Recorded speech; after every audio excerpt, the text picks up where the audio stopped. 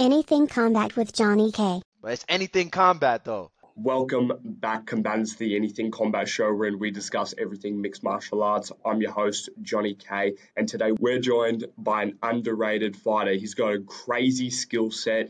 He's in the welterweight division of the UFC. Just came off a really close fight with JDM. Please welcome BASSIL HAFEZ. How are you doing today? Good, really good. How are you, Johnny? Good. My first question for you is that I looked at Tapology and it said that you were ranked 77th best in the world at welterweight. In my opinion, I think this is an insult. Do you agree with this ranking, or do you think you should be higher? Yeah, I don't really think Tapology is a great website. Half of their stuff is not accurate. Uh, so I'm going to say that I don't agree with it whatsoever, but that's fine. I'm all about proving myself. I'm all about proving, where I belong. And I think, obviously, I did that in the JDM fight. I've done that with the past few fights I've had. I've been improving every fight, and I've shown that. So, yeah, I'm fine with you can say I'm the worst fighter in the world. I don't give a shit what they say. So, in reality, I'm going to go out there and prove that I'm a good fighter, and I'm going to prove that I deserve to be at that top level, which is where I'm at now, and, just build my name and build my legacy with the UFC. What were the underlying reasons behind your really bad weight cut in your UFC debut? I took the fight on 3 days' notice. I got the call on Monday night, and then I ended up fighting on Saturday, obviously weighing in on Friday morning. So, 30 pounds in 3 days, and I wasn't even in fight camp. And a lot of people around me know I had a couple injuries that I had already going into the fight, and they definitely hindered me from being able to be 100% in training for the fight, well, training in general, and then taking the fight on 3 days' notice, but. Yeah, there was a couple things that led to the bad weight cut, but we don't really have that opportunity to say, no, it's not, everything's not perfect. I'm not going to take it. When they call and it's something you dreamt of your whole life, you just say yes, and you just go to work and you get the job done. You try and get the job done. So I did it, and what's crazy is I think I had missed weight on the first try. And the only reason I missed weight on the first try was because I was so weight cut brained that I didn't take a pee. And I had to take a piss before the weigh-ins, and I just forgot I had to pee. And so I ended up actually, I weighed in, I missed weight technically, and then I went and saw doctors, and they were like, yeah, you're good to cut the rest. Sorry, my dog is loud here. Can you hear that a lot? I got the call on Monday night, and yeah, I cut 30 pounds in 3 days, and it's not ideal, but it's not up to me. It's not really a choice I had to make. Give me more time, push it back a week, do this, do that. My dream came knocking, and I said yes. So, like most fighters would. And that was not my best performance. But it feels good to know that, on 3 days' notice with the worst weight cut of my life, that I'm still not knockoutable. JDM hit me with the kitchen sink, and I ate that shit. So I'm definitely excited to get back out there with a proper camp and a proper weight cut. I think it makes all the difference. And fighters know that. I think fight fans don't really know how much the weight cut affects what you see, in the cage. It really affects the final product a lot. And so if you have a bad weight cut, obviously those guys don't even make it to fight night. They have to pull out, or the doctors don't even approve them. But yeah, how bad your weight cut is and how good a shape you are going into the weight cut definitely affects, how you're going to perform in the cage. And so, given the circumstances I was at, I think I did pretty damn good. Give me a fight camp, it's a whole different story. So people were talking shit and saying this and that, and he had 2 weight cuts, but man, he had a fight camp for a guy that was a similar style to what he got in the cage. He had a full fight camp for it, regardless of who showed up. He had a full fight camp. I didn't have a full fight camp for that. I had basically just chilling on my couch and hanging out with my dog, and I get called. I was in shape, but I wasn't in fight shape. There's a big difference between those two. And so, yeah, I think that makes all the difference, and I'm excited to go out there with proper preparation. I earned my spot with my last fight, so I'm going to go out there and continue to prove it again in every single fight. You definitely did. Have you had a similar weight cut problem like that before in your career? And will something like this ever happen again in your future UFC fights? No, I don't think so. Good question. No, I don't feel like this would ever happen again. I'm never going to have to cut, unless they called me and said you're fighting for the title. In reality, I'm not going to be in the point I was at where my shape, my fight cardio, my shape was. I'm not going to be going into a fight again at that same type of level. Not at all. I mean, I wasn't in fight camp shape. I was just in, whatever shape, training. I had injuries already. And then on top of all that, 3 days notice, like, isn't really enough time to cut 30 pounds. So normally I'm like a lot less weight. I walk into the fight camp and the weight cut process about 10 pounds lighter than I walked in at. And that made all the difference. That makes all the difference, really. So, yeah, no, I think it's not going to happen again. I learned how to cut weight, and I think I showed, like, I'm fine with people looking at my last fight and being like, oh, just look at the fight. And they don't understand everything I went into. I'm like, that's fine. Look at that. I don't give a shit. Because to me, like, I had a proper weight cut in the Evan Cuts fight, and, I had a walk-off KO. So, in my opinion, with a proper weight cut, I figured out the system, and I'm only getting better at figuring out the system in terms of cutting the weight, keeping my weight low, my cardio, my training. Every fight has gotten better. You can watch every one of my fights, and you can see that progression. And so that's only going to continue to happen. I'm only going to continue to progress. I'm never looking to just settle and enjoy the limelight. Like I have more motivation now than I did before I got signed. Like it feels great to go out there and get a bonus and fight with top 15 guy in the world, Jack, who I think is going to be a title contender soon.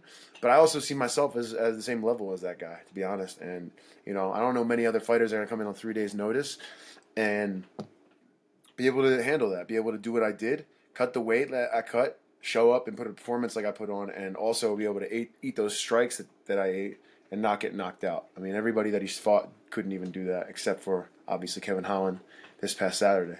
So, in my opinion, no. I think it's not going to happen again, and I'm going to continue to prove that, that was just the worst you saw me, in my opinion. In my opinion, I think you have exceptional skills. I see you as a top 15 welterweight already. I think you're really good. I want to ask Appreciate you, that, with man. all good, with those skills, and also, by the way, that's just from a purely just analytical, looking at your skills compared to the people in the division. Like, I think you're just a bad matchup for the majority of them in general. But yeah, I with agree. those skills, did you think that you should have been in the UFC before this short notice announcement? Because I think you should have been in there maybe a year or 2 years beforehand. Yeah, I agree. I think I should have been there sooner. The farm system we have for MMA is not the cleanest, and that's just the way it is. Like, things are slowly changing and slowly getting better.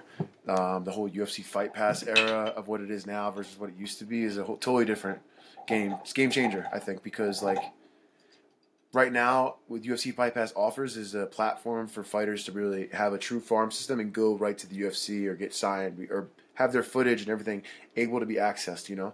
So, yeah, I definitely think I should have been in the UFC sooner, but man, you can't change the past. And if I do it all over again, yeah, I would hope to be in there sooner, but I wouldn't change anything about how it happened.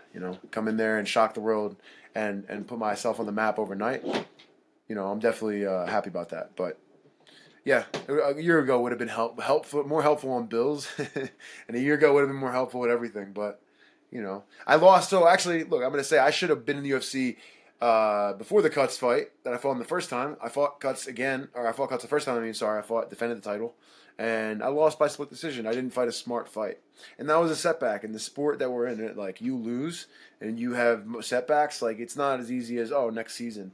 No, that sets you back for a year or two. You can't really get you can't achieve your goals and your dreams really because of that one loss. And really, I think you see with guys persevere. You really see the perseverance on going through losses, going through these setbacks, and that are supposed to like break you and make you say, "Yo, pick a different career path, go get a job." And those guys that persevere through and make it to the UFC, make it to the next level, man, those guys have unbreakable will. I feel like I'm one of those guys. I think I showed that so far, and I'm excited to just continue to put out good fights and show why. People are saying this dude should have been here a while ago for a reason. Yeah. Well, definitely. Following the conclusion of the JDM fight, did you genuinely believe that you had won the fight? Because I was in doubt of who won the fight. I didn't know who actually did. I think I won the fight. I know people are saying damage was control. I mean, the damage wasn't that far superior in the striking department or even anywhere where he did it. It was, I would say, a lot closer than you can watch the fight again. It was a lot closer than people put it out to say. And then on top of that, I mean, getting put on your back and being on bottom with top person having control that I think is far superior to landing a little bit more damage or a little bit more strikes. And in reality, the only time he really landed and did good was the final round because I was gassed, obviously. And it was a lot more him and me just taking damage or taking strikes. But I mean, it wasn't a 10-8 in my opinion in that round either because I ended up on top at points. So like, really, like you can't say either round was 10-8. I think I won the first two rounds 10-9. But look, we could talk about what if, what if my aunt had balls, she'd be my uncle. I always say that. Like in reality, nothing changed. It doesn't. Me, I can talk about it till I'm blue in the face. I would love the rematch with a proper camp, and I believe I could beat. I believe I could beat either guy that fought this weekend. I think they're both great fighters. I was already fans of these guys before I got in the UFC, but I still think I could beat them. That's just like that's my mentality, and that's the way it should be. Otherwise, I'm in the wrong organization. I'm in the wrong field. So, like, I don't know. For me, yeah, I'd love to get the rematch. I think I won. I could see how he won. I've already said this before too. I could see how the judges obviously gave it to him. It wasn't like a insane shocker. I thought I definitely did enough to win. But regardless, like, okay, you think I won or lost because of this, and you think he won or lost because of that. It doesn't change what happened and is on paper and is official. So that's all I give a shit about. What's official? So I'm not gonna sit here and talk about what ifs. I'm gonna talk about when I get back to a proper camp and when I fight again, however soon that is, if it's by the end of the year, beginning of the next year, it's going to be a better performance than I put on the first time. And just expect that every single time, like, I'm trying to put on a performance bonus fight. That's my opinion. Based on my observations of the JDM fight, the first thing that came to mind was the fact that you were so physically stronger than these guys at welterweight. So, can you give us an insight into your weightlifting capabilities? I'm not going to say what I put up, but I think I'm pretty strong. I think if we were doing NFL Combine stuff, I'd fit right in with those guys. Yeah, I mean, I think I'm strong for the weight class, and I think I'm strong for even if I went up to 85. I feel like I'd be strong for that weight class because I just put the weight on and put the strength on. But man, being Egyptian, bro, us Egyptians we have good frames and we have good hips. We're strong. We're built strong. I don't know how to describe. We're bred strong. So, like, in my opinion, I think I blame it on I think my hips and my strength, my natural ability like that. I'm a hard worker, but naturally I'm a bit stronger, I think, than most guys I train with in general, like in the weight room. And I'm going to say that's because I'm Egyptian. I'm blaming my parents. When did your family come from Syria and Egypt to America? My mother and my father came, I don't know the exact age, so apologize about that. But they did meet in America. At the time, my mom was an English Arabic literature professor at Villanova University in Pennsylvania, and my father was a mechanical engineer from University of Cairo. And when they met through a friend in America through the mosque, and they ended up hitting it off. And my mom left being a professor to raise kids in the house, and my dad decided to open a pizza shop instead of doing anything with mechanical engineering. So I'm a product of immigrants that decided to do a pizza shop my whole life. So actually, my brother How, ended up following. He has a pizza shop now too. So how many siblings do you have? I have one older brother. Is there any other members of your family that have entered combat sports that have inspired you, or are you the only one? No, actually, the reason I started training was because of my cousins. They were blue belts at the time at Balance Studios in Philadelphia under Ricardo and Phil Miglorice. They were telling me to get into it. I was getting a lot of fights, getting a lot of trouble. And, I just said, screw it, why not? The timing worked out. And then I started training with my cousins, and, I ended up catching up to them. And right now, me and my one cousin I have a bunch of cousins that actually train.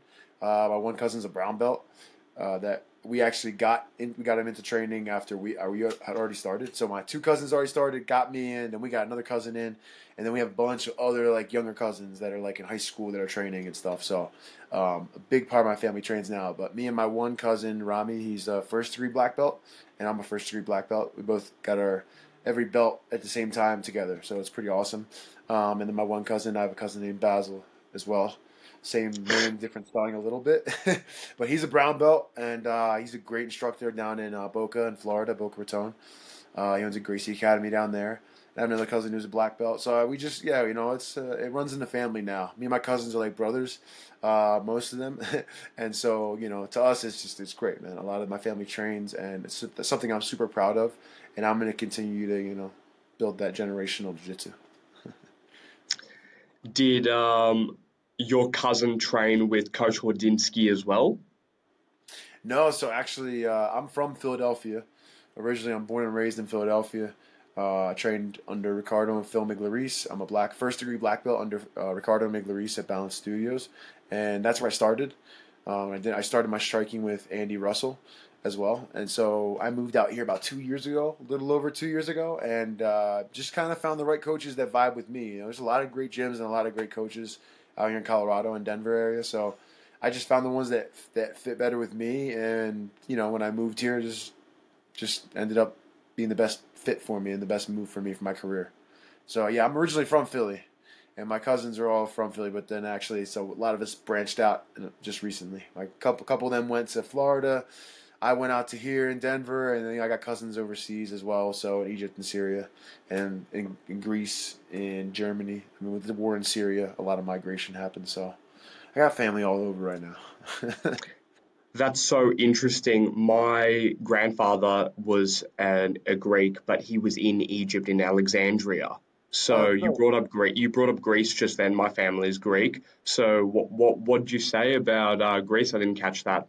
Oh, that's awesome, my man. Okay, so my one cousin, he is a fifth degree, I think, and he's gonna be mad at me if I get it wrong, but I think he's a fifth degree black belt in Shotokan karate, and he's actually our highest person in the family, highest rank in the family with any kind of martial art.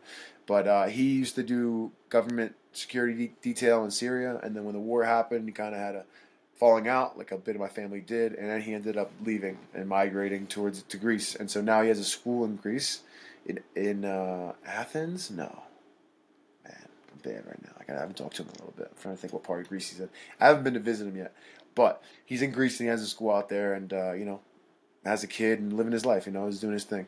But yeah, so that's the family I have in Greece, just him. Yeah. What part of Greece are you from? From Limnos and Samos. No one's ever asked me that. What does it say it again?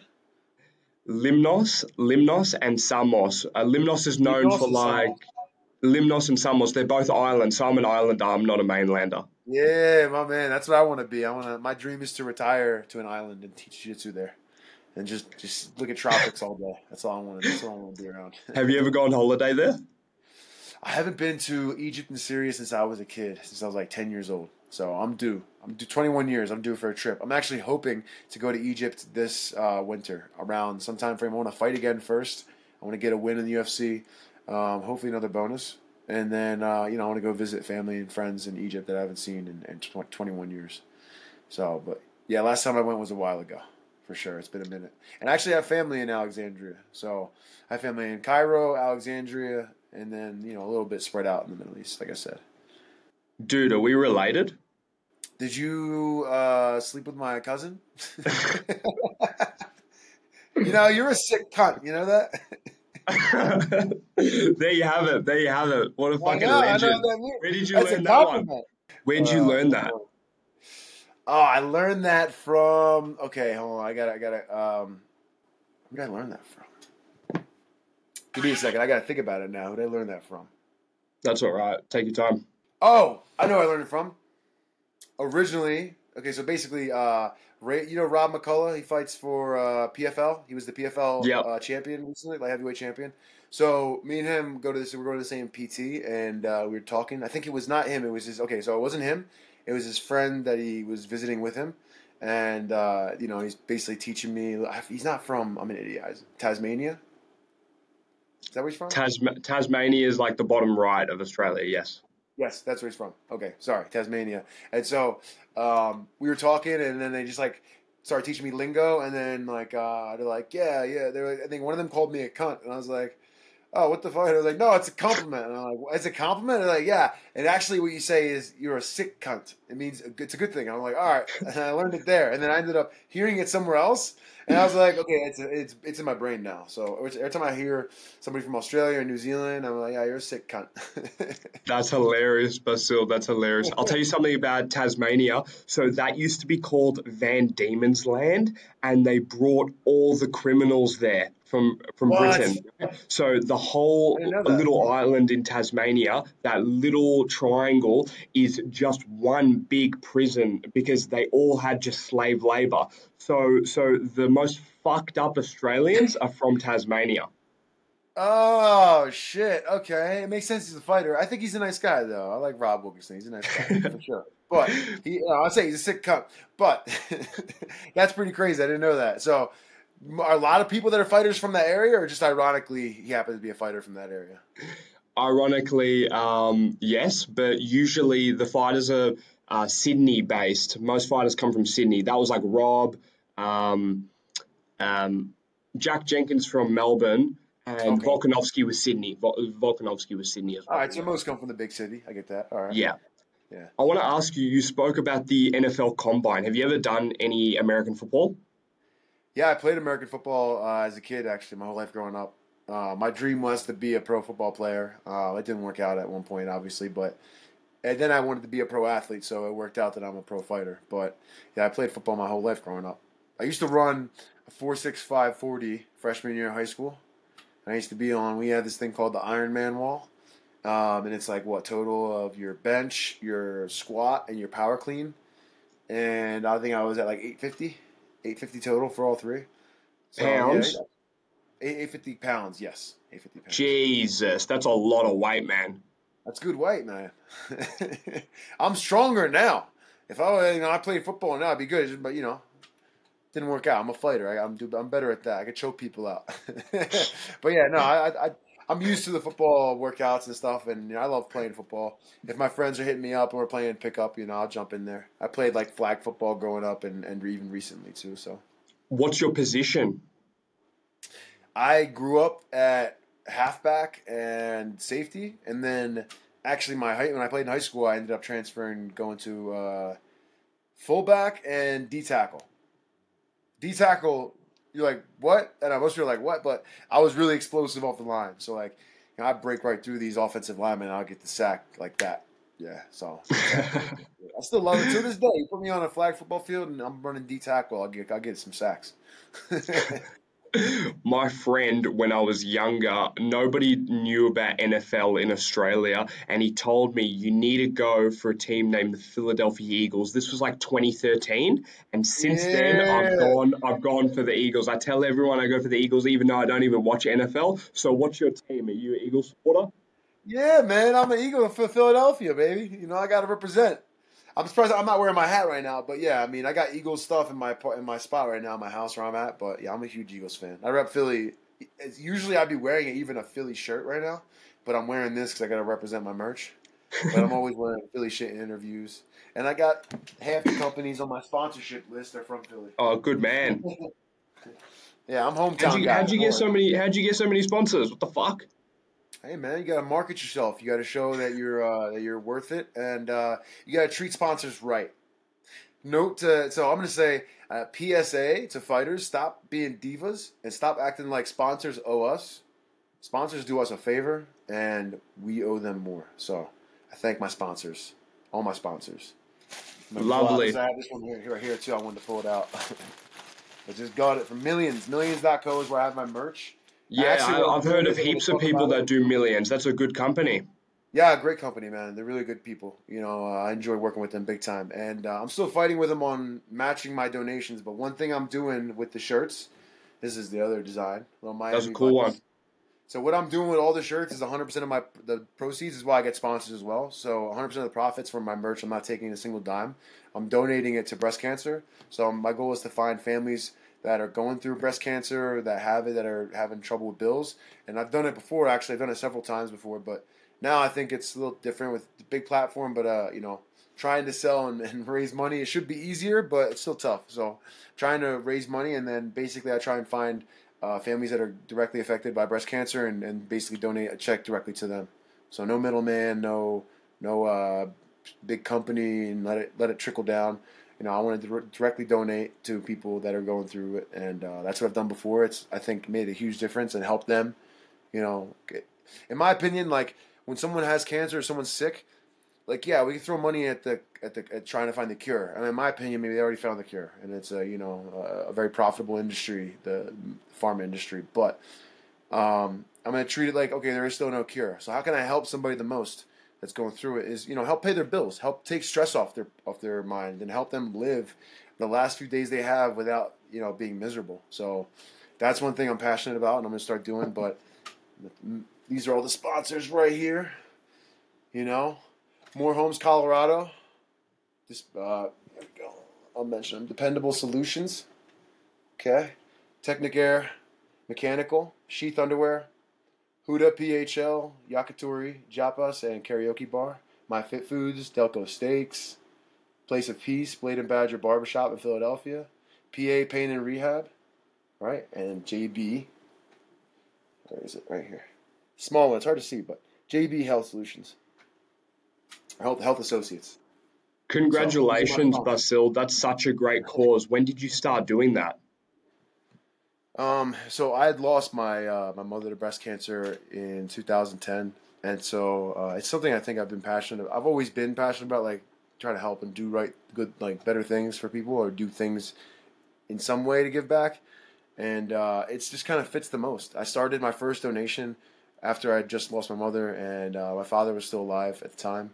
But I lost him to lung cancer in 2013.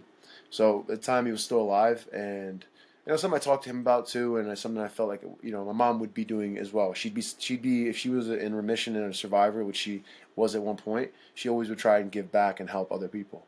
That's the way she was. Like, she wouldn't even look at her struggles; she'd look at the struggles of other people first. So to me, it's just a way I can help out, and it's something I can do at this time that is not like gonna kill me, make me go broke. And I've done it before, and I've lost money a bunch of times when I did it. The first time I did it was with this is a cool story. So the first time I actually did my first ever breast cancer donation, I donated way too much to one person, and I should have broke it up and gave it to more people. But it was like $1,500. I raised $750.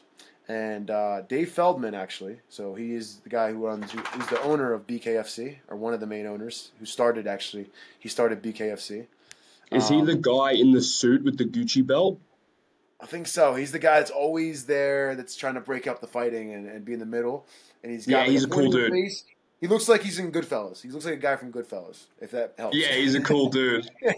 Yeah, he's a good dude. So he's actually the first guy I ever fought for. He used to have an amateur MMA company, amateur and pro, called XFE. A lot of guys that fight in UFC now actually started there, ironically. Extreme Fighting Events, I think it was. Yeah, I see that on everyone's shirt, dog. Yeah, so me, Sean Brady, Bill Algeo, there's a bunch of guys. You can keep going. The list goes on. There's guys I'm not thinking of right now that they're gonna be like, what the fuck? But a lot of guys started in that promotion. He was a good promoter out here before he switched over to BKFC and sold. I think he sold his company to another local promotion and did a shift. But so he's actually the first guy that helped me with start the donation and make it possible. He matched me on whatever I raised, and we did it in the cage post-fight, and it was awesome, man. That was the first one I did when I was an amateur. So, since then I've done it periodically, and so now is a big stage. I want to hopefully just make it a thing and do it more consistently, raise more money, make it every single year, several times a year, if possible. Would you wear the pink shorts to the cage? Fuck yeah, I'll wear pink shorts to the cage. I don't care. They're not gonna let me wear pink shorts in the cage. But yeah, I would love to wear pink shorts in the cage. I don't care. I'm the type of dude, I'll go out in a Speedo and knock somebody out. I don't care. I'm comfortable with my body, baby. Who was the guy that did that at the UFC? Do you remember that? Pink? I know Phil Davis. He wore that, yeah. Mr. Wonderful. Mr. Wonderful always would wear the pink shorts, but I'm talking about the guy with the Speedo. Is he? His is breast cancer. Yeah, so his is breast cancer. I'm pretty sure that what I've seen, I think he maybe lost somebody, or he has a reason why it's breast cancer related, why he would wear pink. No, who wore a Speedo? No one wore a Speedo. You're talking about like Yeah, old there's school there's UFC, one maybe. guy, and Dana kicked him out of the UFC immediately. He had one fight. Oh, you know better than me, man. You probably Okay, you gotta well, send me it. I didn't see it. All right, cool. Yeah, I'm not paying attention to the guys in speedos usually. So if I see something like that, I forget about it. that's terrible, Basil. I'm not His trying to name find uh out about it. his name is Dennis Horman. He got kicked out of the UFC. I think he got Dennis knocked Coleman? out. I think so. Yeah, I don't even know that name. There you go. I'm sorry, there you have Dennis. it. I have no idea who you are. Probably has no idea who I am either, so I don't really care. But no, I just saw the photo. My friend gave it to me. He's wearing blue speedos. Check it out. But let's move on from that shit. I've got an actual question for you. yeah. So, Coach Hordinsky's team, what a beast. There's one guy in there named Caleb Crump that he's been saying is a really, really good like jiu-jitsu prospect and has like insane skills. So have you rolled with this individual? And if so, do you think that he can make it to the UFC later on in his career? Yeah, Caleb's a beast, man. He's one of my favorite training partners. He brings it every time. Um, he's a purple belt, but he rolls with black belts, competes against black belts, world class black belts. So he's a high level grappler. I wish him. I want him. Obviously, I want to see him in the UFC. I want to see all my training partners in the UFC. Winning fights and building a record is part of it. And so I would like to see him in the UFC. So we'll see what happens. And I have other teammates as well that will be there soon too. So, but it takes time. I know that he just had a fight. He almost won. I think he won, but judges sometimes. But we'll see. We'll see what happens. I'd love to see him in the UFC. Like I'd like to see all my training partners in the UFC. But aside from that, he's a great grappler. He's a really high level grappler. He competes with black belts, like I said. So there's not many purple belts doing that. Yeah. Let's talk about JDM versus Kevin Holland. Now, I personally thought that Kevin won that fight. What did you think of that fight? Did you think during the fight, yeah, I could beat both of these guys? I heard you say that earlier. Yeah, no, I do think I could beat both those guys. And I do think that JDM won, my opinion. Kevin, so I think people are saying Kevin won. Well, I don't know because of the shit talk a little bit, maybe. That kind of persuades people. But I think most of his strikes landed on JDM's guard, not really clean. And when you look at the clean strikes, it's JDM. He had all that. He had a takedown defense, and he also had the ring control. So, in my opinion, based off those two, yeah, obviously Kevin threw more strikes, but he didn't land more strikes. Watching it, I watched it live, and I was watching thinking like, this could go either way. In my opinion, I think I had a more decisive win over JDM than Kevin did recently. So, that's my opinion. Have But I you tell you what, heard Sal from D'Amato likes JDM. Sal D'Amato likes JDM. He always gives it to him. Gave it to him in my fight. Gave it to him, and he's been the deciding factor each time. do we need some new judges? I need to meet Sal D'Amato and see what's up, man. He's got an Italian name. We got to hit it all. Something. I got to bring him like a hoagie or something or a cheesesteak. I don't know. Sal, let's talk about it, man. I'm on your side, bro. Why don't you like me? What did I do to you? That's terrible. Has the UFC spoken to you about any news for an upcoming fight at all? Yeah, I mean, they've offered just recently, actually, but I had surgery 2 weeks ago. How I am is I'm like, yeah, let's go. But my manager, my coaches, and my team is everyone like, okay, like, oh, you got to get back to training first, and then let's take a fight. So I want to fight. I was hoping to get right back in there before I realized I had a fractured wrist and a torn meniscus, and so I had to heal the wrist, heal the fracture, and a little sprain in my ligament too in there. I had to heal that, and I had to get surgery on my knee. So things I don't have control over, and that's really the only reason why I don't have a fight yet. So I'm back to training slowly. I mean, 2 weeks out from surgery, I had my first pad session today, and I've been going to strength conditioning still. So I'm not too far behind. Hoping to fight this year, if not January, hopefully. Cool, cool, cool. Let's talk about one of your main sparring partners and training partners. I really like him. Let's talk about Justin Gaethje. What do you Yeah, think about him? oh, I think he's a great fighter, man. He's a great fighter, and he's a great person as well. I think he's even a better person than he is a fighter. So, yeah, What are your training sessions like with him? awesome. Yeah, I mean, we don't train together like every single day. That'd be great, but no, we don't train with each other every single day. We spar.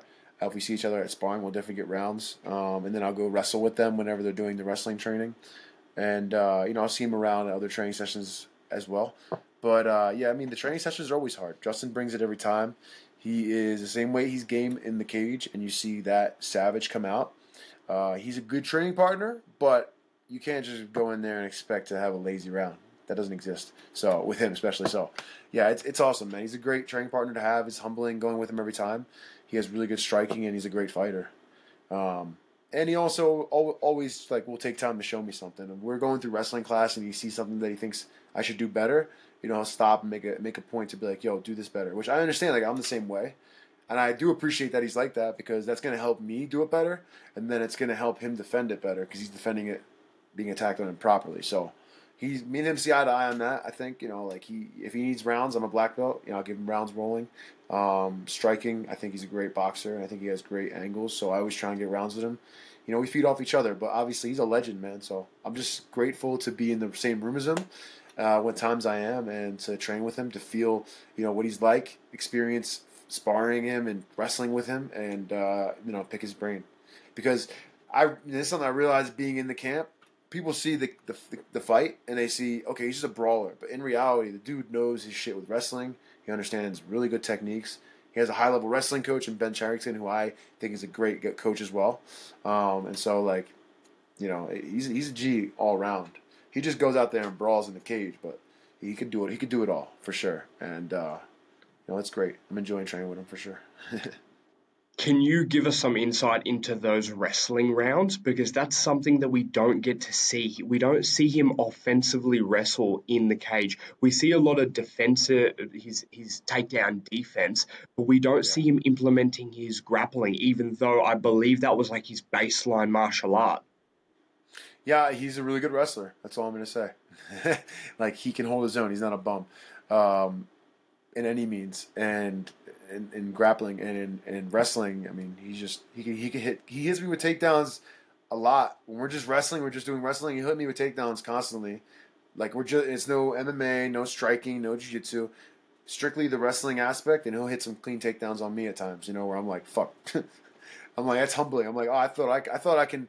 I'm thinking I'm the shit that day, or I'm confident, and he'll hit something on me, and it's wakes me up, So, yeah, he's a really good wrestler. That's fine. People don't think he is. Let him think that.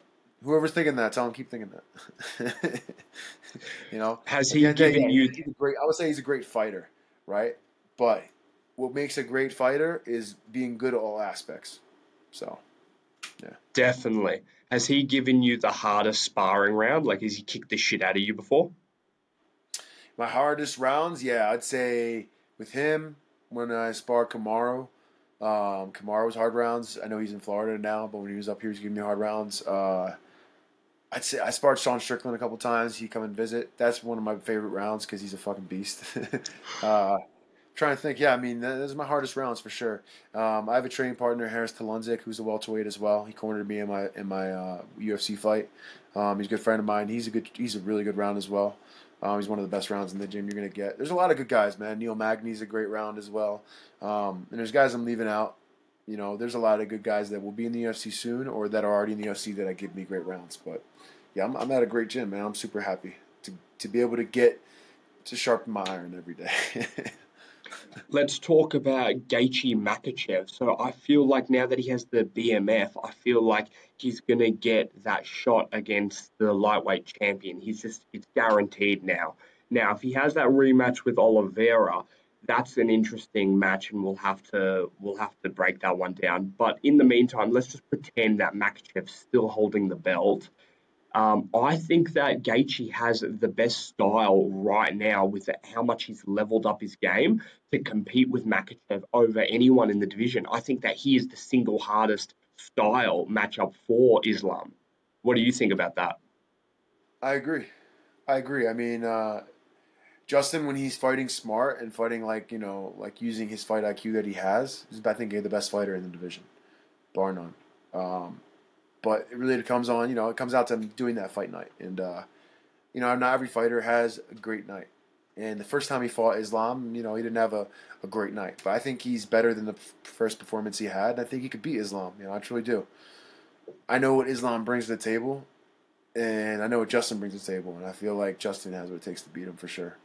You know, I think he beats him in the rematch. I'm taking Justin. Yeah. Um, Don't get me wrong. I totally respect Islam and their camp. Like Khabib Nurmagomedov is one of my favorite all-time fighters. Like him and GSP, they're up there. Those are the guys I grew up looking up to. GSP, it was mainly Chocolatl, then GSP, and then Khabib, right? And each one of them were at different levels in their career in the UFC trajectory. But yeah, I totally respect this camp, and I'm not saying that in a way to dismiss what they bring to the table. Islam looks like he needs to go up a weight class. The weight cut looks like it's been affecting him more. I could be wrong. Maybe it's just a bad weight cut I saw last time, but as well as like this new age MMA, you can't just lay and pray. You're not gonna win a fight by just laying and praying and staying on top of them. So, in my opinion, yeah, like okay, could Islam take down Justin maybe throughout the fight and land those strikes and do this and that? Yeah, probably. But I think Justin overall has enough skill to defend his takedowns long enough and land strikes to be able to hurt Islam because he can. I mean, he can fight. He has good boxing. I think he has the best striking, if not like the top three best striking in lightweight division. where were you, and what was your reaction when Justin landed that vicious head kick on Dustin? Oh man, I was at I was at a friend's house that we train with, my buddy Ty Flores, and we were there with a bunch of like teammates watching. And yeah, I just remember going nuts. Like everyone, we're just like what? Like in a good way, you know? You're like, like you're just happy. You get so happy. You're happy for him, you know? But yeah, I was at a friend's house watching, and I just remember being like in shock, super happy for him, and knowing that I knew that he had what it takes to beat Dustin, and he went and did it. So I know he has what it takes to beat Islam, just about going out there and doing it. So I know he has what it takes to do that. So I'm excited to see it happen. I'm going to ask you, yeah, definitely. I'm going to ask you an interesting question. The fight hasn't even been booked yet, but it's in the welterweight division. Let's talk about Colby versus Leon Edwards. What's your prediction there? Who wins? It hasn't been booked yet. I thought. What's going on with that? Do No. you know? You're a reporter. What's going on with Leon? Well, why is he not? So I would say that Leon and Colby are very inactive fighters. I've got in my notes here that every single fighter in the welterweight division currently in the top 10, not a single one has a fight booked, right? So they've got Oh some shit. interest, yeah, they've got some interesting game planning that they're doing most likely in the marketing because here's the thing, they don't want Bilal to have the belt. Gilbert just I know tall, his that. shoulders. Um, Shavkat, they asked all of welterweight and all of middleweight to fight him, and everybody declined that fight except Kelvin, who went down to welterweight and then got his nose broken. So Shavkat doesn't have an Everyone opponent. said no to Shavkat. I, How, b- I dude? believe so because here's the thing, right? Shavkat trains at Stanford, or sorry, Killcliff, and Killcliff had Kamaru, who's his teammate, who has Gilbert, who is teammate, who has Ian Gary as a teammate, so they can't book those fights. And Yeah. then they went up to middleweight, and Kelvin actually came down to fight him. And then when he got injured, then he's been out for forever. And Shavkat wants to fight like every 2, 3 months. So there's that. Apart from that, all the other people in the division, Colby fights like once a year or like once every 2 years. He's a very inactive fighter. And if you look at Leon's career trajectory, he fights like once a year too. So So Shavkat, they tried to do Shavkat and Bilal said no. I'm fighting next for the title because he doesn't want to lose to Shavkat. wait. I don't recall that happening. What did you just say? No, I said what did they offer Shavkat? They offered Shavkat to Bilal, and Bilal probably said no. He wants to wait for his turn at the title. I imagine. Most likely, because why the fuck would you want to fight Shavkat? And that's what I've actually I would got in fight my question Shavkat. I would here. love to fight Shavkat. Exactly. I've got What? this in my question, Basil. I've written, would you fight Shavkat Rakhmonov? And if so, how would it go? That's my next question. Oh fuck yeah, I would love to fight Shavkat. I think he's a beast, and I think he's really good on the ground. And he's really good striking. I think I could nullify. I'm a black belt as well, and I think I'm a very high level black belt. Every black belt will say that, but I don't really care. I still believe it, and so I believe I can nullify a lot of his game, and it would be getting inside his range and his reach, things like that, you know.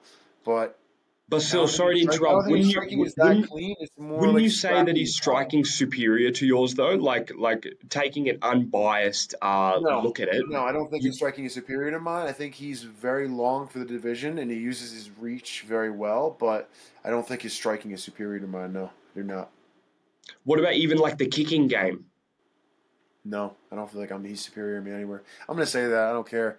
Like it might not be a fan favorite opinion, but like I think he's a great fighter. I think I'm also a great fighter, and I would love to fight another great fighter.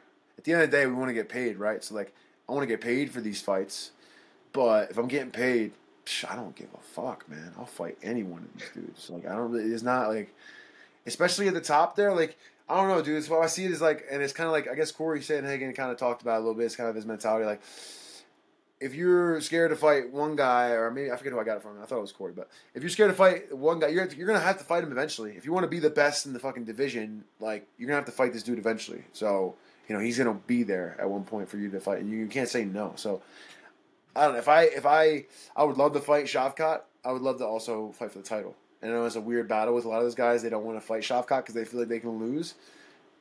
Well, I mean, that's the sport we're in. Sometimes you lose, man. There's better guys than you that night, Jack was apparently better than me that night. I don't care. I still believe I could beat him 9 out of 10 times. So if I go in there and I lose to Shavkat, I'm going to say the same exact thing. I could beat him 9 out of 10 times. But I don't give a shit. Like, I think I could beat Shavkat. I think I have what it takes to beat him. That's my opinion. Personally, I would love to see that fight. I'm not saying that you're right or wrong. I just want to see these fights take place. So Oh, I think a lot of guys they get like okay, so he has a good name and he's tough, right? And he has that rush, carries that. He's from Kazakhstan, I think, right? Or no? Kazakhstan. Kazakhstan, okay. He's from Kazakhstan, and like, so he has that carries that Eastern European aura. But it's like, dude, I don't. And if you never, I guess if some guys never train with Eastern European guys, they get scared. But like, I don't care, man. I fear no man. I fear no man. We're all built the same. We all bleed. We all can die. And so, like, I want to go in there. If I go in there and he knocks me out in the first round, I just found something else. I just found something out about myself. That's it. But I don't think that's gonna happen. Same way I said that JDM's not knocking me out in the first round.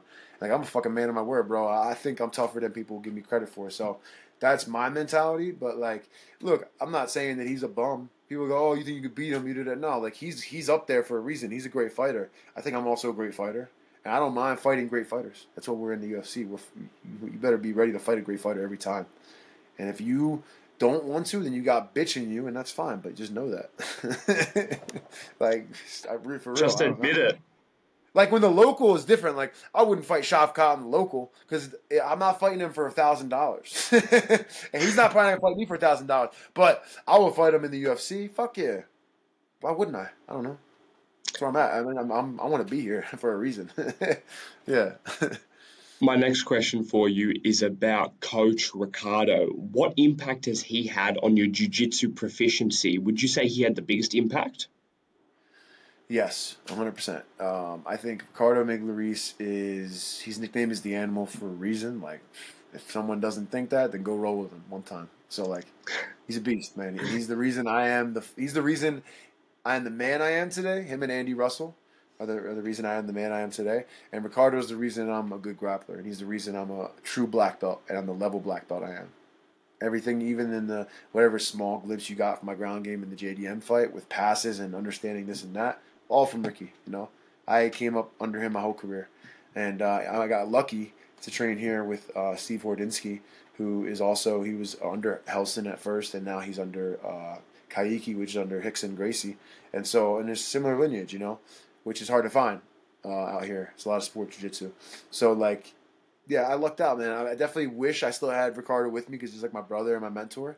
But yeah, I owe everything I have in terms of knowledge of jiu-jitsu and everything I'm at right now and what I'm doing is because of Ricardo Miglioris and Andy Russell for sure.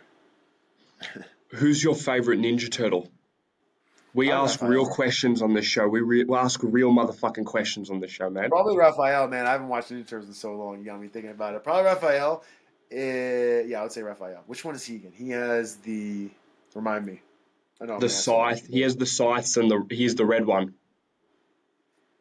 All right. Let me do this because I know it's embarrassing. I should know them all off the top of my head which one has. But now I'm going to look it up and I'm going to give you a better answer. Sure, go for it. Because I think you dressed up as Leonardo. You found an old picture? All right, here we go. There's the list of them. We do research on the show, you know what I mean? Yeah, no, dude, you did do research. You got me slipping. So there's what? Leonardo, there's Donatello, Raphael, Michelangelo, and Leonardo, right? What was the hardest fight of your career? Would you say it's the JDM one, or is it some random like undercard, like random regional show where it just was a war? Hardest fight of my career was Evan Cuts the first time because it was 5 rounds. I was not in the right shape, and that dude had a gas tank. He was ready to go all 5 rounds, and he got stronger as the rounds went on. So that was definitely the toughest fight in terms of like. So I've never been so tired where I'm seeing double. Like you see two of whatever you're looking at. I thought that was something people just said, and that was the first time I ever saw double. Like going into the 5th round, the referee's like, "Fighter, you ready? Fighter, you ready?" And I look at the ref to answer him, and I'm seeing two of them. So that's number one. Number two, I would say probably, yeah, I'd say JDM fight because of how bad the weight cut was, and not really being in proper shape as well. So those are the toughest fights I've had. Is ones I haven't been ready for, really, or made the right decisions in. Yeah. What attributes contribute to the fact that people cannot get a definitive or decisive finish against you, either that being a submission or a knockout? You've never been finished in your career. Why can't people beat you via finish? I believe I have a really strong will and really strong heart, man. I think I'm tougher than most guys in the sport, to be honest. Yeah, I think that makes a huge difference, man. Part of my brain is like that too. Like I look at like if you're someone that gets finished, like you give up is my thing. Like obviously getting knocked out cold is a whole different story. Like it's a whole different realm. You can't control that. But I believe I have a tough chin. I'm one of the best boxers in the division. Hit me with some of the cleanest shots that he's hit people with, and I still stood there. And I'm a black belt on the ground. I don't believe in. I don't know. Some people I feel like make a lot of mental errors, and I've gotten in so many fights, and I've competed a lot. So I don't know. I don't feel like I make those mistakes a lot. But yeah, I just feel like I'm tough, man. I feel like I'm tougher than most. You can watch if anyone's watching this, go watch my Evan Cuts fight, and tell me how many fighters would have gave up at the 4th or 5th round or 3rd round, any one at that point in that fight. When Evan had me in a deep rear naked choke, had me in a deep this, deep that, and my head looks like it's about to pop off, and I'm still fighting out of it. So. Yeah, I believe that's having the strong will and the heart is one part of it. Some guys get in there and they don't care; they just tap. They don't have the embarrassment of like I got finished. And so for me, I always have that. I never took the smartest fights, which is why my record isn't the cleanest, which I didn't think of was the thing coming up. Some guys did in my same regional scene. I'm not going to say who, but they picked their fights and would say no to me. But yeah, no, I think regardless of who I'm fighting, if it's the guy who has the belt right now or someone coming in, I'm gonna put on a tough fight. I'm not gonna give up. You're never gonna see me tap. I'm gonna go out before I tap. That's a fact. You gotta be ready to put me out cold.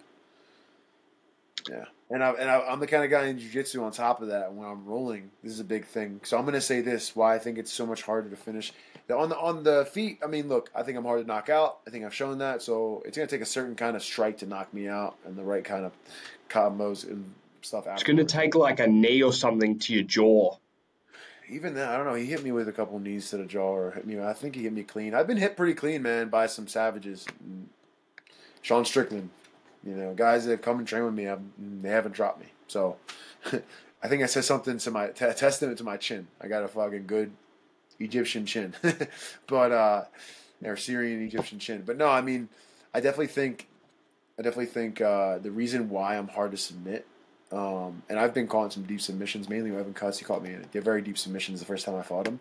Is because when you train jiu-jitsu, when you're training and you're rolling, a lot of people, they'll tap right away. And I see it all the time. I get frustrated with guys. And they'll kind of, if they hear this, or they like know me, they'll know, yeah, Basil, they get pissed if you tap right away. Because it's like, you got to practice getting, like, you can't just, the second there's any danger, you just give up. You have to get used to, okay, this is what it feels like in the process of getting choked out. Okay, so I have this much rope. You never know how much rope you have unless you pull it. These guys, a lot of guys don't pull it, don't pull the rope. They just, second you have them, or in a position where it feels like it's uncomfortable, they'll tap. I'm going to say a perfect example, and I'll say it to his face. And anyone who trains jiu-jitsu knows, when that Cyril Gane fight happened with John Jones, dude, he tapped way too early. I'm sorry. And if it was a crank, you could have got up. You could have pushed up to get out of the crank. You tapped way too early. So that means in your training, you're tapping way too early. You know? Like you shouldn't be tapping that early if you're a competitor. You're an average Joe and you're going to compete for fun. Be smart. Don't get hurt. Make sure you can go in the next day. You're not competing in this trying to be a savage. But fighters, yo, we need to stop tapping so early. All fighters, man. Especially in a Get put out. championship fight. Just in general, get choked the fuck out. And there's nothing embarrassing. I think it's more embarrassing to tap than to get choked the fuck out. Get choked the fuck out. Like it's not a big deal. It's humbling. And the more you do it in training, the more you're gonna realize where your limit is and know, oh shit, I have a little more in the tank. I have a little bit more to get out. There's times in fights where like it was the blood flow is going so fast in my head and they're squeezing and I'm fighting and my heart rate's going so fast that I could almost pass out from just that, right? But I don't. I stay coherent. I stay like thinking about what I'm gonna do, and I get the fuck out of there. So like, that comes from training. Training, getting caught in deep submissions, not tapping right away, fighting through it a little bit, see how your rope is, and then next thing you know, you're not getting submitted on at all. Like it's hard to submit you, and you'll notice that in your training, and then boom, in the cage, it's hard to submit you. Same exact thing. So I think it all ties in that way. I'm going to validate what you're saying by the fact that Volkanovski with Craig Jones, all he does is sit in the submission already. He starts from getting caught in the submission and tries to work his way out of it. And as you can see, every sub that someone's even remotely got on Volk has not worked at all, no matter how deep it is. He doesn't quit, and he hasn't been submitted once in his whole career. Yeah, I agree. I got a lot of respect for Volkanovski. I think he's a beast. Yeah, I love watching him fight because he's got that mentality that like he's him, you know. And so yeah, I love that, you know. But yeah, he's training with Craig Jones, training with one of the best grapplers in the world, and I've seen some of his sessions. Like that's a big thing, man. Positional sparring, positional stuff, like in general. Yeah, I think it all has an effect, you know, and you see it. You see it on paper. You see it when it happens in fights, like guys don't tap right away. There's a reason.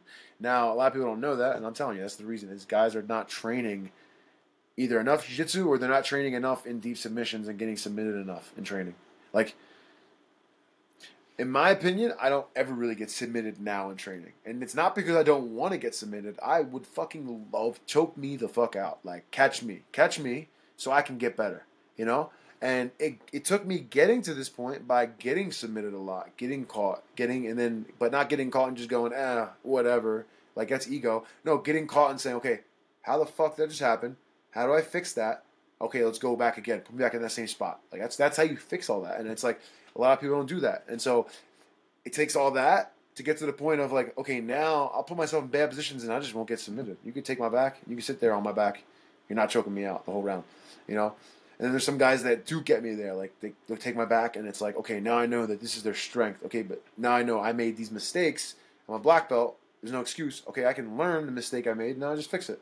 So, like, doing that work is how you become better and not get submitted, become unfinishable in the fight, in my opinion. Really. If you got a chin and you're hard to knock out, you better be working on that submission defense, bro. I want to ask you about the factors that contributed to your split decision losses and your split draw.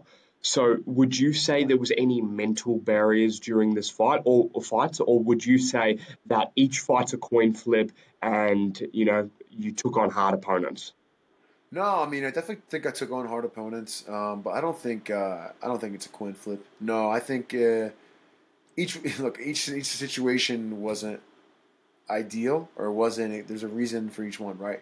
I think early in my career, you can watch those fights. Like I don't care, I have nothing to hide. You can go back and watch those fights. I just wasn't busy enough, and it was the mental thing for me. It was the going out and performing, but also like, dude, just have fun, fight, and be comfortable out there, and you'll learn and get better. And so, early in my career, I think I should have stayed amateur longer than I did. And so early in my career, I didn't really like have the fight IQ and the ability to go out there and perform like I was supposed to, right? And I think that showed if you watch my split decision losses. There's one split decision loss that's on there that shouldn't be on there, and that's Tapology doesn't care, kind of like F you to me. It's the Richard Williams. I basically beat the shit out of a guy for 3 rounds straight, cut him open. He didn't do a single thing to me. I don't think he landed a strike, to be honest. and they gave it split decision to him in Aruba, and Aruba went 10-0 that night, and it was a whole thing. Like I had a whole ordeal with them, and the other thing was that it was unsanctioned. They didn't follow the unified rules. It was an unofficial fight, and someone from Aruba who like handles their MMA reporting, reported to their Tapology person that they know, like, yeah, this fight's official, and it happened at this weight. Or they made up shit because it happened at middleweight and they have it happening at welterweight. The guy I fought had like 15, 20 fights, and they have him at 1-0. It's like, it's not, and it wasn't even an official fight. I had situations where I had like people that were stand-in officials from I think it was Iowa Athletic Commission. Like the company that I fought for had people fly in to make it seem like it was this and that. And even they emailed Tapology and were like, yo, this wasn't a unified fight. They didn't follow the rules. It wasn't official.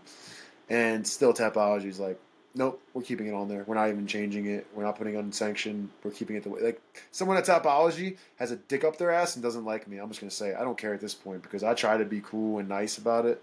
But, yo, whoever you are at Tapology, you're a pussy, bro. Because I was super respectful and you were an asshole and didn't give a fuck. And it's like, I'm still going to make it. Still doing it. But you're a bitch for hiding behind the screen and doing that shit. Sorry.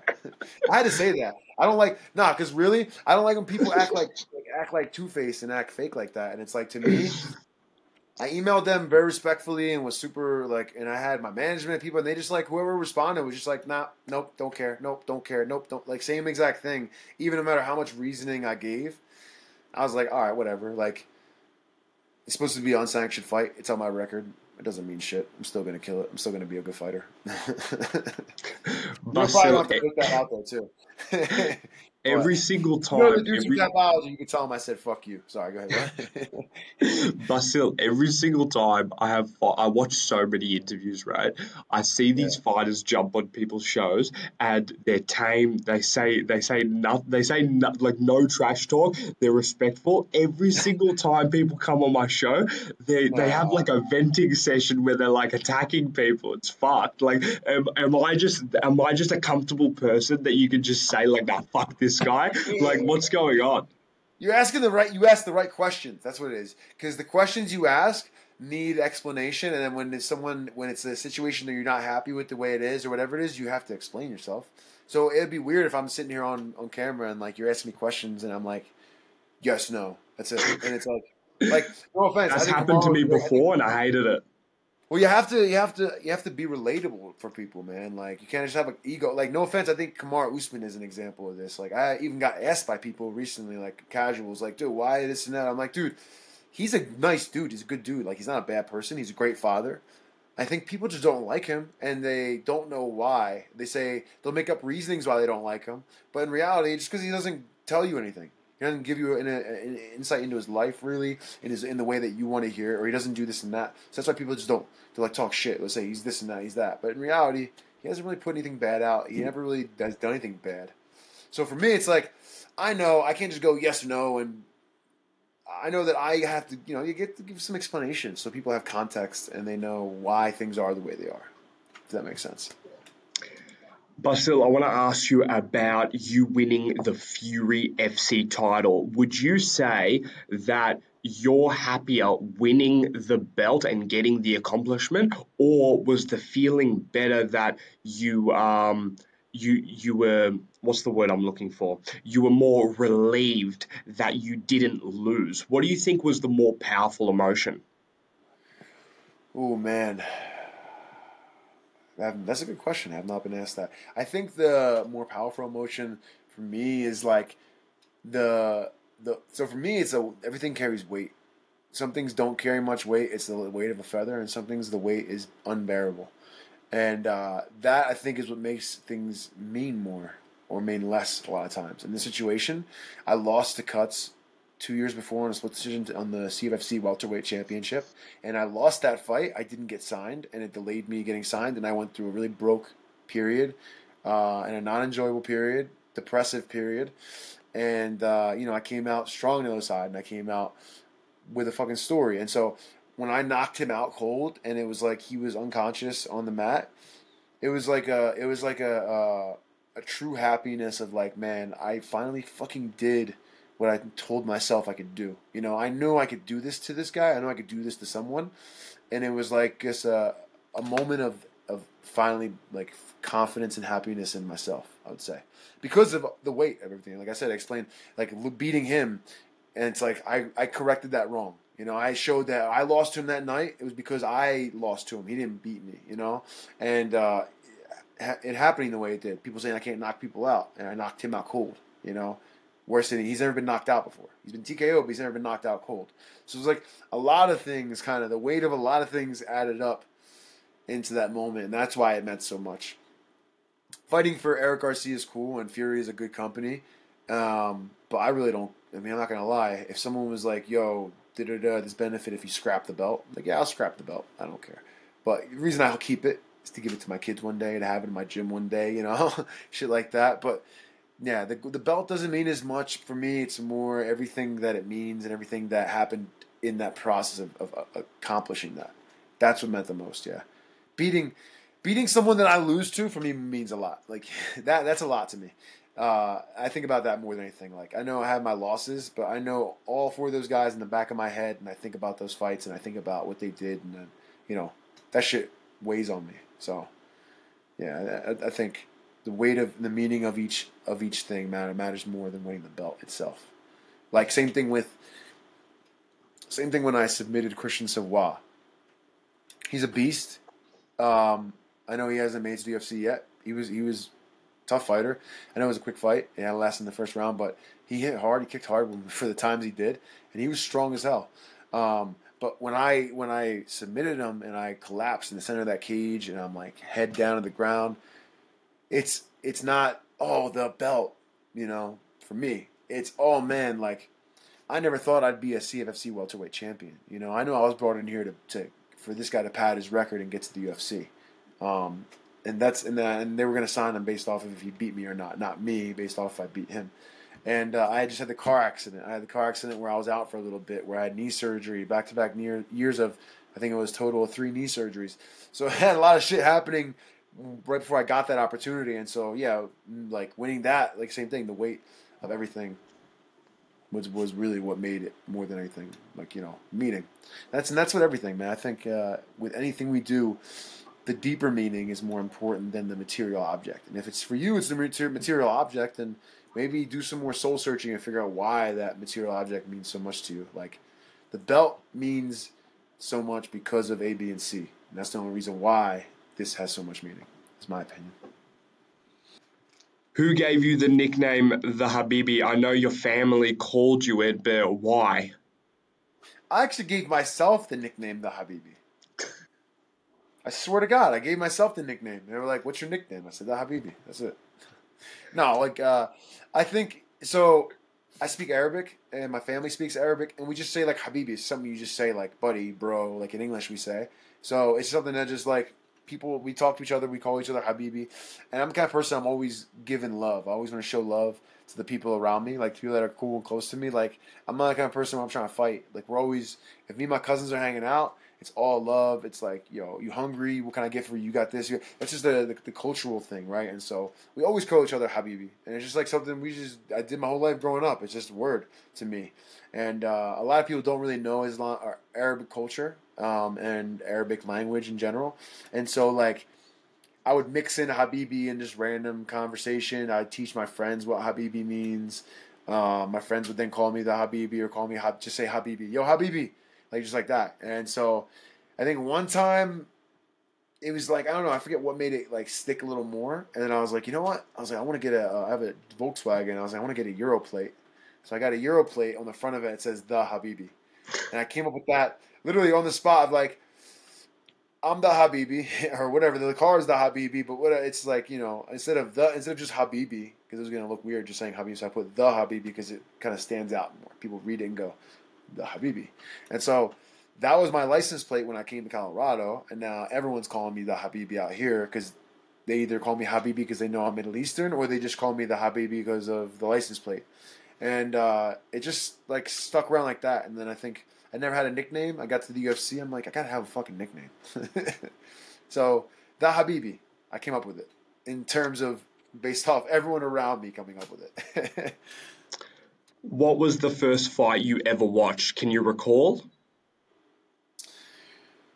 Oh man, the First fight, I think, yeah, the first fight that I think I ever saw, like, where it's in my memory. Uh, okay, so I don't know. I see knockouts. I would see Chuck Liddell's knockouts as a kid. Like that's when he knocked out Tito Ortiz. All the classic Chuck Liddell fights. Yeah, but the first time I remember seeing it and watching it on TV, I think because I would just see it online before, was Clay Guida versus Roger Huerta. I think that's what it was. Did they fight? I'm pretty sure that was it. And it was Clay Guida versus someone. I think it was him and Roger Huerta. That was back in Spike TV days. That was the first time I remember. I think I was in high school. I was at a friend's house. I was actually at an ex-girlfriend's house, or an ex-girlfriend's friend's house, and it was us and a friend of mine. So it was all four of us. And I remember it popped on the TV, and I was like, "Yo, leave that." And I just sat and watched it, and I was like, "Oh wait." And that's when I figured out oh yeah, I used to watch Chuck Liddell knockouts on YouTube, and then it's oh, this is the UFC on Spike. So yeah, that's the first fight I ever watched. When did you first become affiliated with Coach Hordinsky? When did you meet him? I met Coach Steve Ordinsky when I came out to Colorado. So when I first came out to Denver, I moved here for Factory X actually, and then when I was at Factory X, I ended up having an injury and needing surgery, and there was a little falling out. I ended up leaving the gym, and when I left the gym, I kind of was figuring out my coaches here and if I was going to stay in Colorado. I ended up meeting Justin Houghton first, actually, at Pound for Pound. He's one of Muhammad Usman's striking coaches. He coaches Raquel Pennington, Tisha Torres. There's a lot of guys that he's a world-class striking coach. I met him, and then I was at his gym one time, early for a session, and a buddy of mine, Raymond Bunker, was there with Steve. They both came together, and Raymond introduced us kinda, and then me and Steve just hit it off. Started talking about jiu-jitsu. I told him I was a black belt, and I told him under who, and then he ended up finding out he knew my coach from way back. They came up together, and 10 minutes into us talking in first meeting, we were on the ground rolling and looking at techniques together. So I remember it was it was love at first sight. We hit it off right away. But it was probably about 9 months ago, I think, when I made the switch to Elevation Fight Team. I met him shortly after. That's all we have time for, ladies and gentlemen. Thank you so much, BASSIL, for coming on the show. Is there anything you want to plug before we wrap up the podcast? Yes, my sponsors. Make sure you go on millions.co and you get this shirt. My sponsors again, More Homes Colorado, and Michael Osborne, Dependable Solutions, Technic Air Mechanical, Sheath Underwear, Delco Steaks, Best Cheesesteaks in Philly, My Fit Foods, Yakitori Boy, Karaoke Bar, Huda PHL, JB Health Associates, PA Pain and Rehab, Blade and Badger Barbershop, and Place of Peace. These are the shirts. Get your ass on there. Get some merch. Help us make a breast cancer donation. Follow BASSIL on Instagram, link in the description, and follow Anything Combat on Spotify. Thanks, guys. Bye.